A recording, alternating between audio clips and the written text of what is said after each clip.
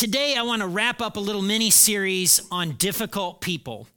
And I'm going to tell you right now that it's really difficult to deal with a brother or sister or coworker or friend who's making bad decisions, okay? When you have a friend who's making bad decisions, it tears you up on the inside like nobody's business. Come on. On the inside, you're thinking to yourself, this is so stupid. Why are you doing this again? Why are you taking him back into your life? I can't believe that you're doing this again. This is going to end so badly. And you have what's called angst on the inside. And one of the reasons that you have a lot of angst is because you don't say anything. One of the reasons that you have angst is because you don't say anything, because after all, it's none of your business. I mean, it's none of your business. And besides, if you say something, they're not going to listen to you anyway. And then there's a part of you that's really concerned that if you actually speak up and say something, you're going to ruin the relationship. And you say to yourself, well, at least I'll be here for them when on the other side of this, and I'll be there to help them pick up the pieces. How many times have we said something like that to ourselves when we've got a friend or somebody making a bad decision, okay? So today I want to talk about that. I want to wade into that. If you belong to a church or a small group, in other words, if you've been Christianing long, the way that you do that is that you have a prayer request, okay? When it's time at the end of small group, we go around a circle and do you have anything that we can pray for this week? And then, yes, I need you to pray for my little sister. She has got this boyfriend, and oh my goodness, and I'm pretty sure that he's going to propose, and she's going to say yes, and I know he's already cheating on her because one of his buddies is one of my buddies, and I've been hearing the other end of this, and okay? Could you pray for my sister? Pray that God will smack her across the head, and she will see what's right in front of her face that she cannot see. Oh, Lord, help me. Or you will ask for prayer for something like, please pray for my coworker, Gary. Gary's doing things with clients that violates corporate policy. Gary is so going to get fired. He's going to get fired. And his wife lost her job like 6 months ago. They need to eat. Like, pray for Gary, okay? Sometimes if you're desperate enough, do you know what you do? You sick your pastor on him. Come on. Hey, Pastor Max, could you talk to? And that's what that is. You are concerned, and you are concerned enough that somebody ought to say something to them before they fall off the edge of the cliff.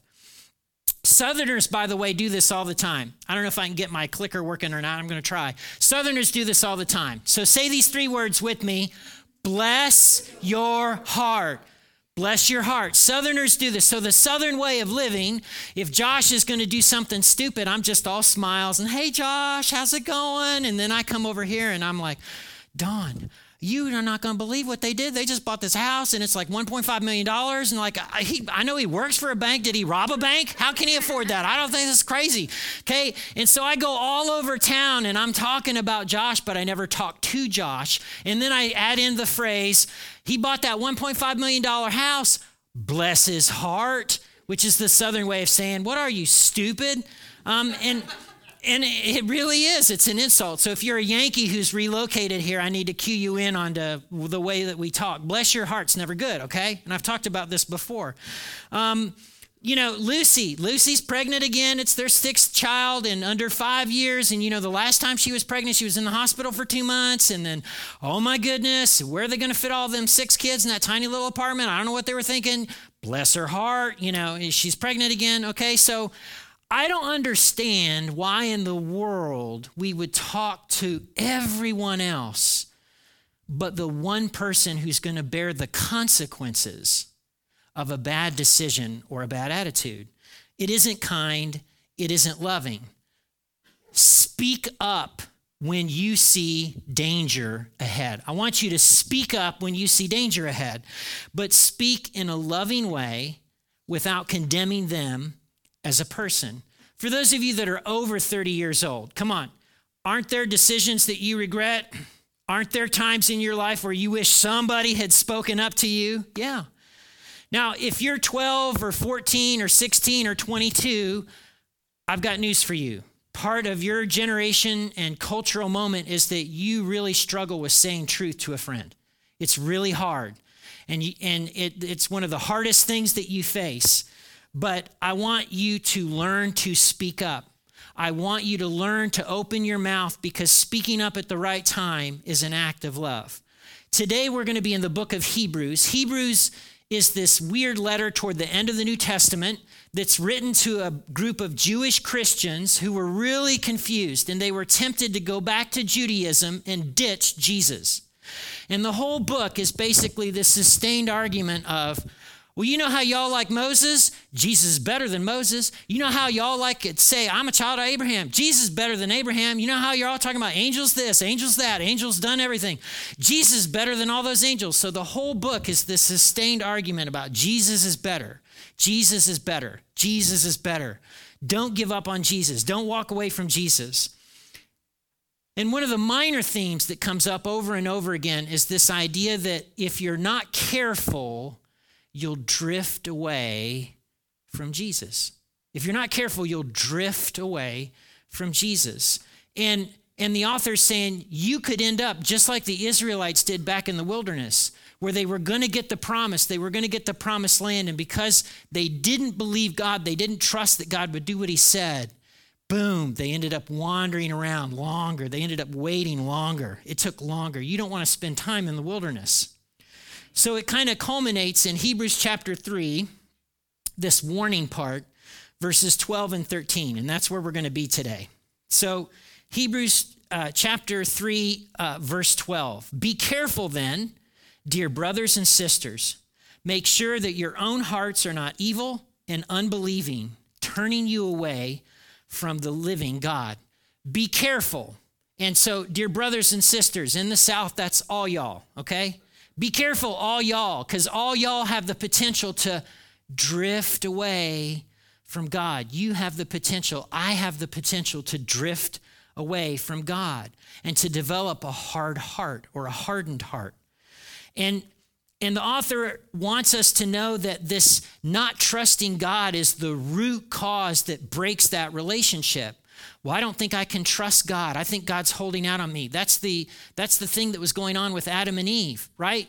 You can eat all of this stuff except this one thing right here. Don't touch this.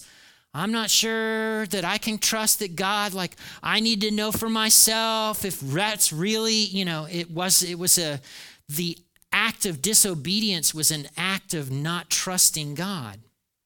And so over time, that lack of trust, that lack of belief can become a hardened heart. This process, by the way, of turning away from the living God, it works the same way today.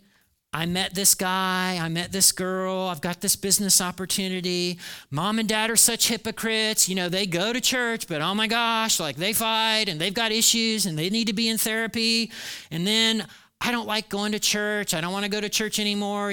Christians, they're so judgmental. And then 3 years down the road, I don't believe in God. God's not real. And it's a common path. It's a well-traveled path in the United States today. One of the things that the author of Hebrews says is that you actually stop behaving before you stop believing. Let me say that again. You stop behaving before you stop believing. I've seen this play out a number of different times. Somebody stops going to church. They stop participating in a small group. They kind of cut off relationships. And then a little bit over time, 2-3 years down the road, you hear them saying things like, well, I just don't believe in God anymore. I don't think he's real anymore. It's a common path. By the way, the opposite of a hardened heart is a tender heart.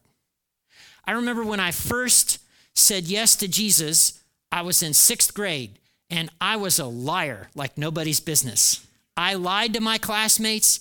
I lied to my friends. I made up all these stories about adventures I had with my grandpa that were not true.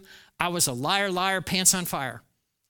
And I remember that feeling that I had that was new to me, that was this internal, you shouldn't be lying, Max.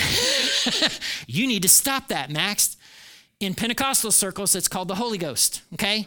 The Holy Ghost was on the inside convicting me of my sin.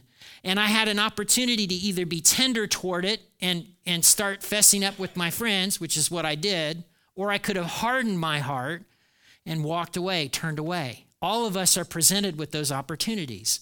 So what do? How do you prevent a hardened heart? That's the next verse, verse 13. Hopefully I can get it up here. Boom. You must warn each other every day while it's still today, so that none of you will be deceived by sin and hardened against God. Let me read that again. You must warn each other every day while it's still today, so that none of you will be deceived by sin and hardened against God. Warn each other. The Greek word here is parakaleo, to appeal, to urge, to exhort, to encourage, to warn. It's the same word used of generals or military leaders that would give a speech in front of the troops to encourage them to go into battle, okay? Warn each other. It means loving people enough to tell them the truth. We can speak the truth without condemning the people. When you're looking at your friends' bad decisions, bad attitudes, emotional unhealth, and you can see that it's going to a bad place, speak up. Please speak up.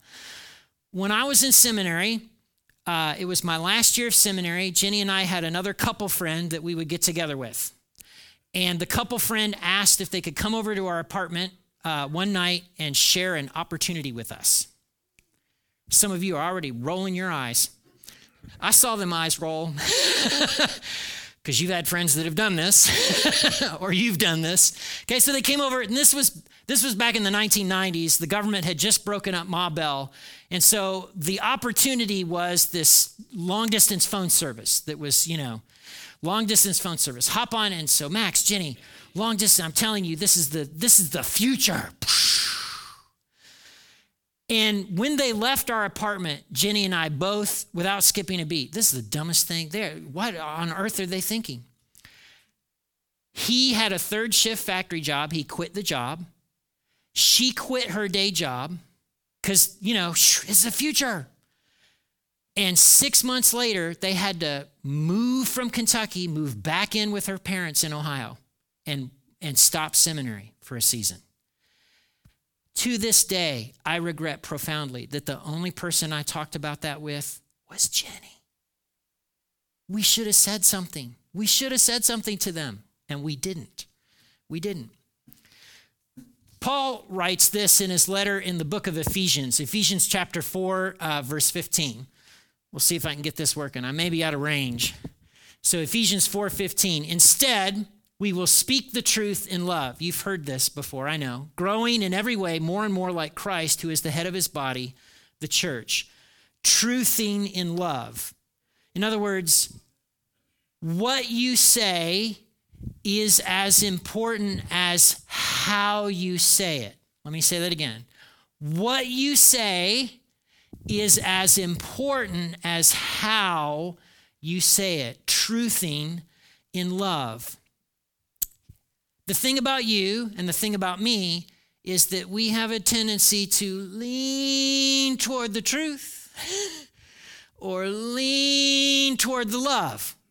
You know people that are like, well, I just speak the truth. I want to stand for the truth. Somebody's got to fight for the truth. And you're like, no, you're being a jerk. Come on, calm down here. And then I'm on the love side. I don't want to hurt their feelings. I don't want to why can't we be friends? And so I'm resistant to say things I know I should say. So you need to recognize in yourself which way you tend to lean naturally, because you're going to tend to lean one way or the other. And so you should recognize that about yourself.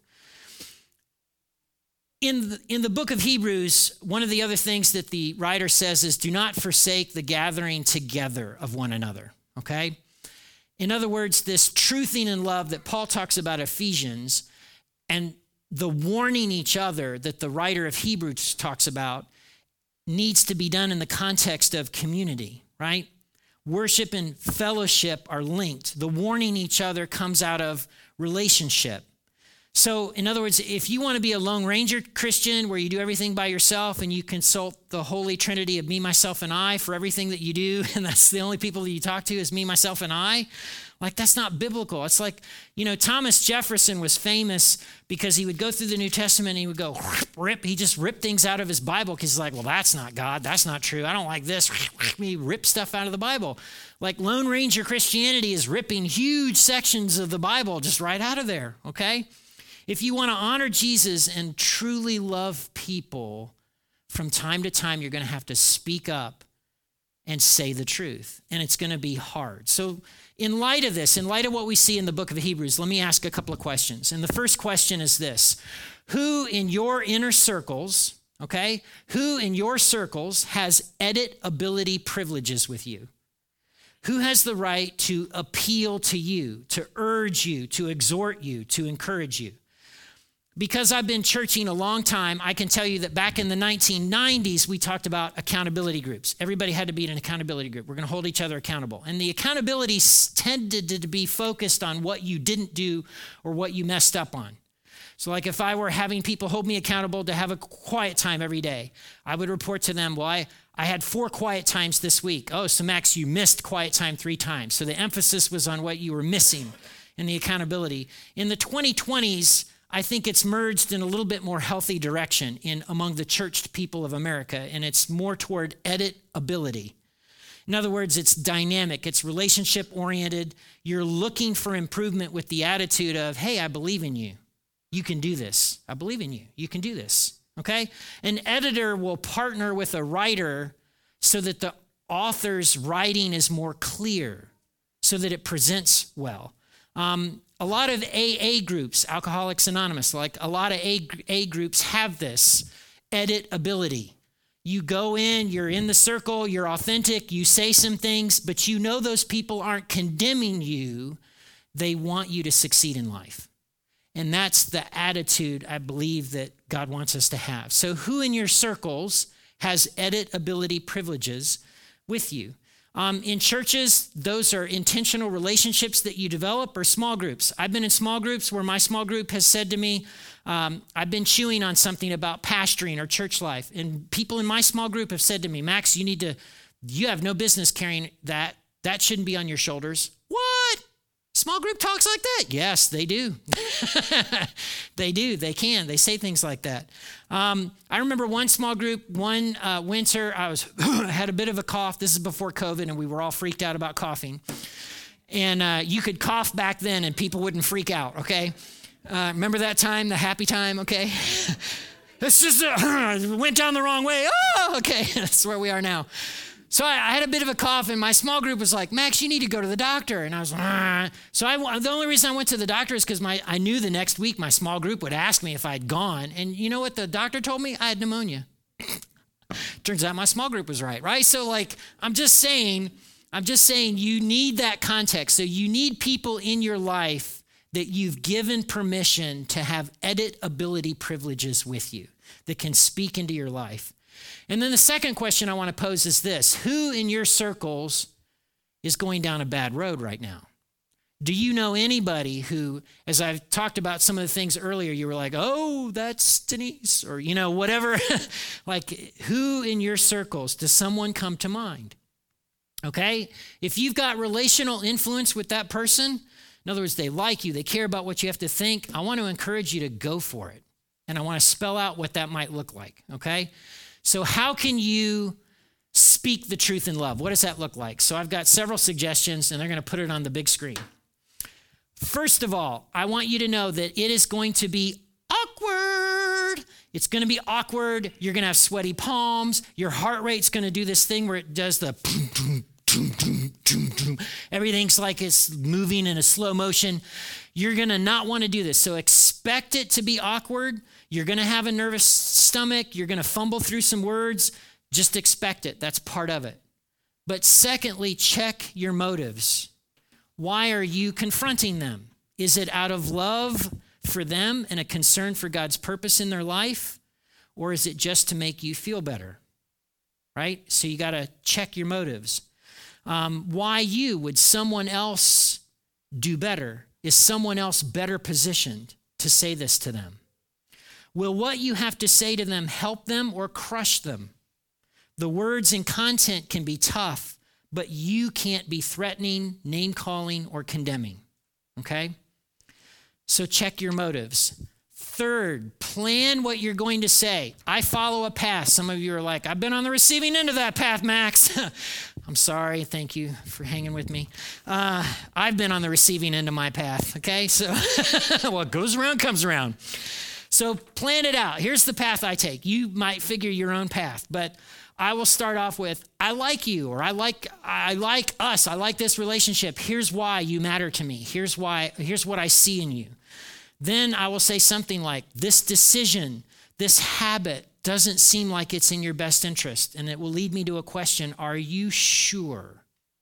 Are you sure about this thing, this decision? Are you sure this attitude is really going to take you where you want to be? And so plan out what you're going to say. And then the last thing is risk it. Risk doing this. Now, I have to make a caveat. I've taught on this before, but now I need to make a caveat.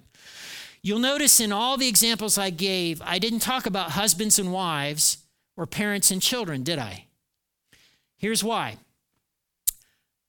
I've often said that the voice of the Holy Spirit in my life sounds a lot like Jenny, and that's true. God will often speak through my wife.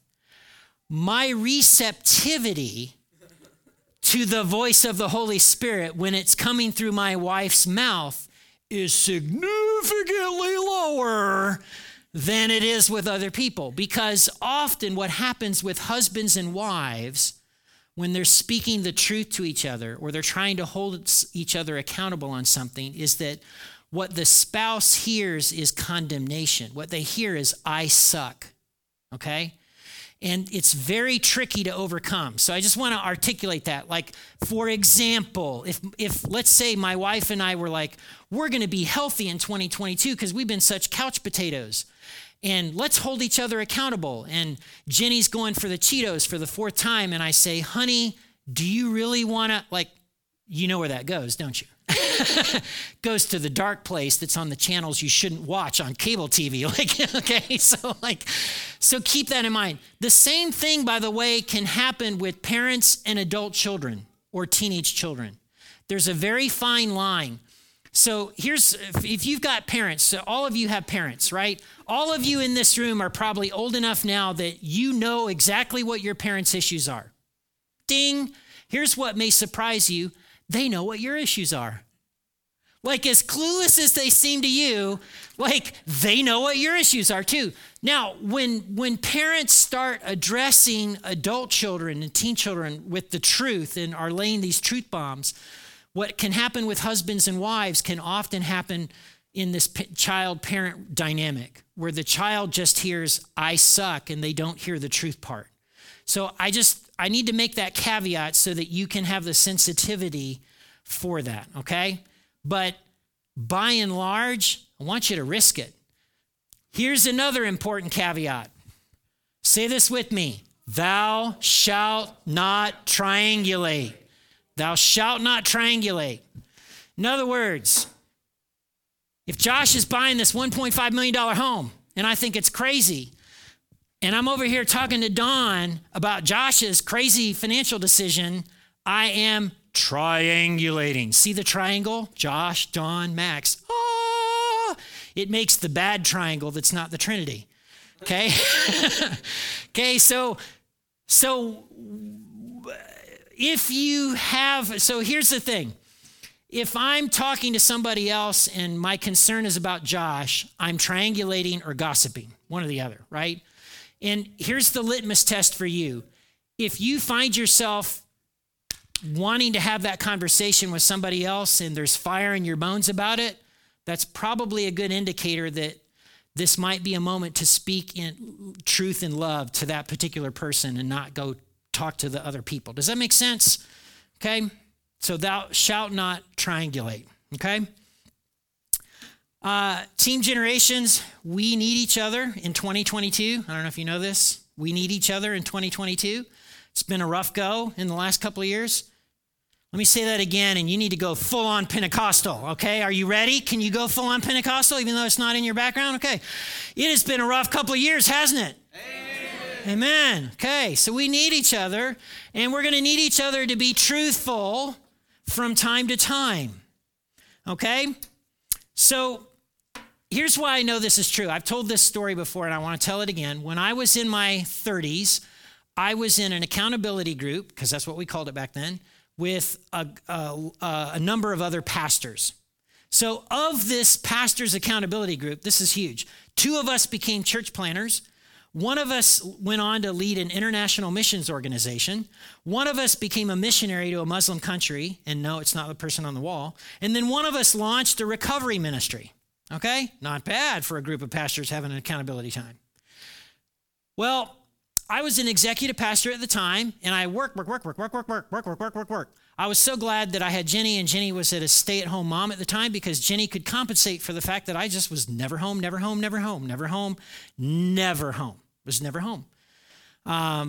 so I just work. And there was one of the other pastors in the accountability group was a man named Stuart Thompson. He lives in New York now. Stuart, if you're listening, thank you. So Stuart, in this accountability time, he says to me, Max, you work all the time. This is not good. This is not healthy. This is going to take you to a bad place. I think you would love the outdoors. Oh, Stuart, I can't. I don't have time. No. And every week after week after week, he would bring this up. And I remember the week that I had decided on my way to the group that I was going to tell them I was quitting so that I wouldn't have to listen to Stuart bring that up again. What crazy guy does something crazy like that? You quit a group of people that are rooting for you and partnering with you in life, and you're quitting because they're speaking the truth to you? Yes, that's called human nature, okay? But I actually drove there, and I couldn't get myself to say, I'm going to step out, or, I'm too busy to accommodate this. Instead, what came out of my mouth was, fine, I will go. I'm going to pick an afternoon this week, and I'm going to go outside, and next week I'm going to report to you how it made my life worse, okay? Fine. Are you happy, Stuart? You know, the kind of Christian attitude that you expect from pastors. And so the week came, and I had told my secretary, I had a secretary named Alice, that I was going to do this. And it got all the way to Friday, and she became another voice of the Holy Spirit. And she was like, Friday at noon, she was like, we had an intercom. This is back in the 90s. Yes, Alice. So I'm reminding you that you're going to go hiking, like you said, so you need to go now.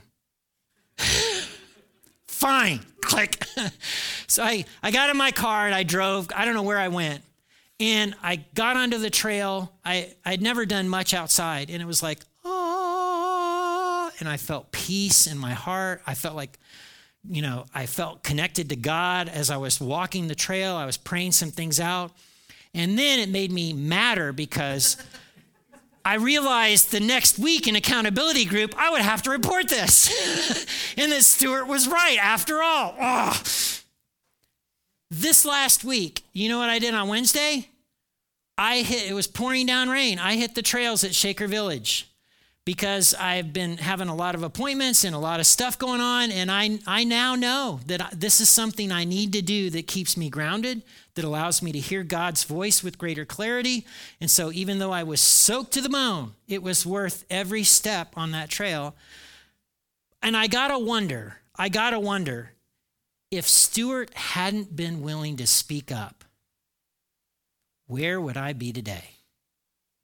If Stuart Thompson hadn't been willing to speak up, where would I be today? Again, so our big idea today, speak up when you see danger ahead. Please speak up when you see danger ahead, but speak in a loving way without condemning them as a person.